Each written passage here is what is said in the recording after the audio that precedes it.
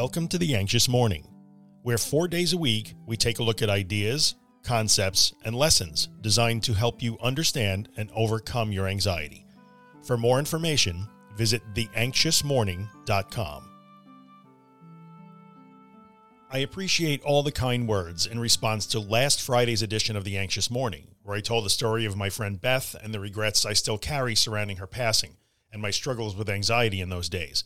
You guys totally rock. I want to take the opportunity to talk about the concept of self-forgiveness and giving oneself grace. I think we may be laboring under the assumption that these things are supposed to look a certain way, but really they can look many different ways. I am at peace with my regret. Part of that is coming to a place where I can carry it with me and feel it without diving into the deep end of the self-flagellation pool or ruminating on it excessively. What happened, happened. The regret is part of my life experience, and it helps make me who I am today. The emotions surrounding it are strong emotions. They come up sometimes, but that's part of being human. I have a right to those emotions in many ways. I do not see them as a problem, nor are they automatically indicative of not giving myself grace or beating myself up. I may feel these things for the rest of my life, but that's okay because feeling things isn't automatically a problem to be solved, even when those feelings are difficult or tied to regret. In my own personal view of the world, there is regret and there is guilt. Regret is an acknowledgement of things that we wish we could change. Guilt is forever and fruitlessly trying to change or seek absolution through self-punishment. I regret what happened when Beth was in the final 6 months of her life, but I am not guilty over it. My regret keeps me connected to an important time in my life, and it reminds me of lessons that I learned that continue to serve me well and that should not be lost or minimized. My regret informs my actions and clarifies my values in many cases.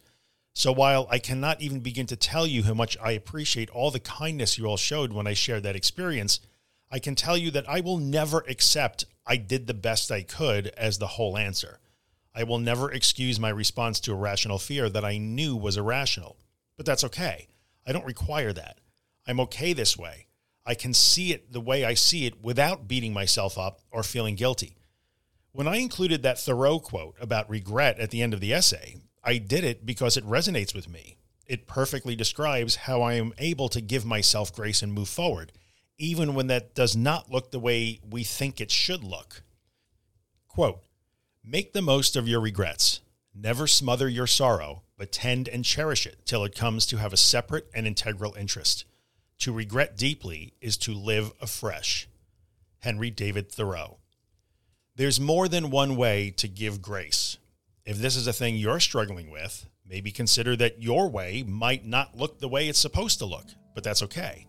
And keep in mind that bit about regret and guilt. You might find that helpful. If you're enjoying the Anxious Morning podcast and would like to get a copy delivered every morning into your email inbox, visit theanxiousmorning.email and subscribe to the newsletter.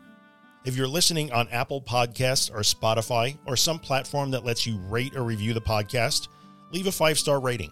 Maybe write a quick review to let other people know that you love the podcast so they might find it too. It really helps me out. Thanks a bunch.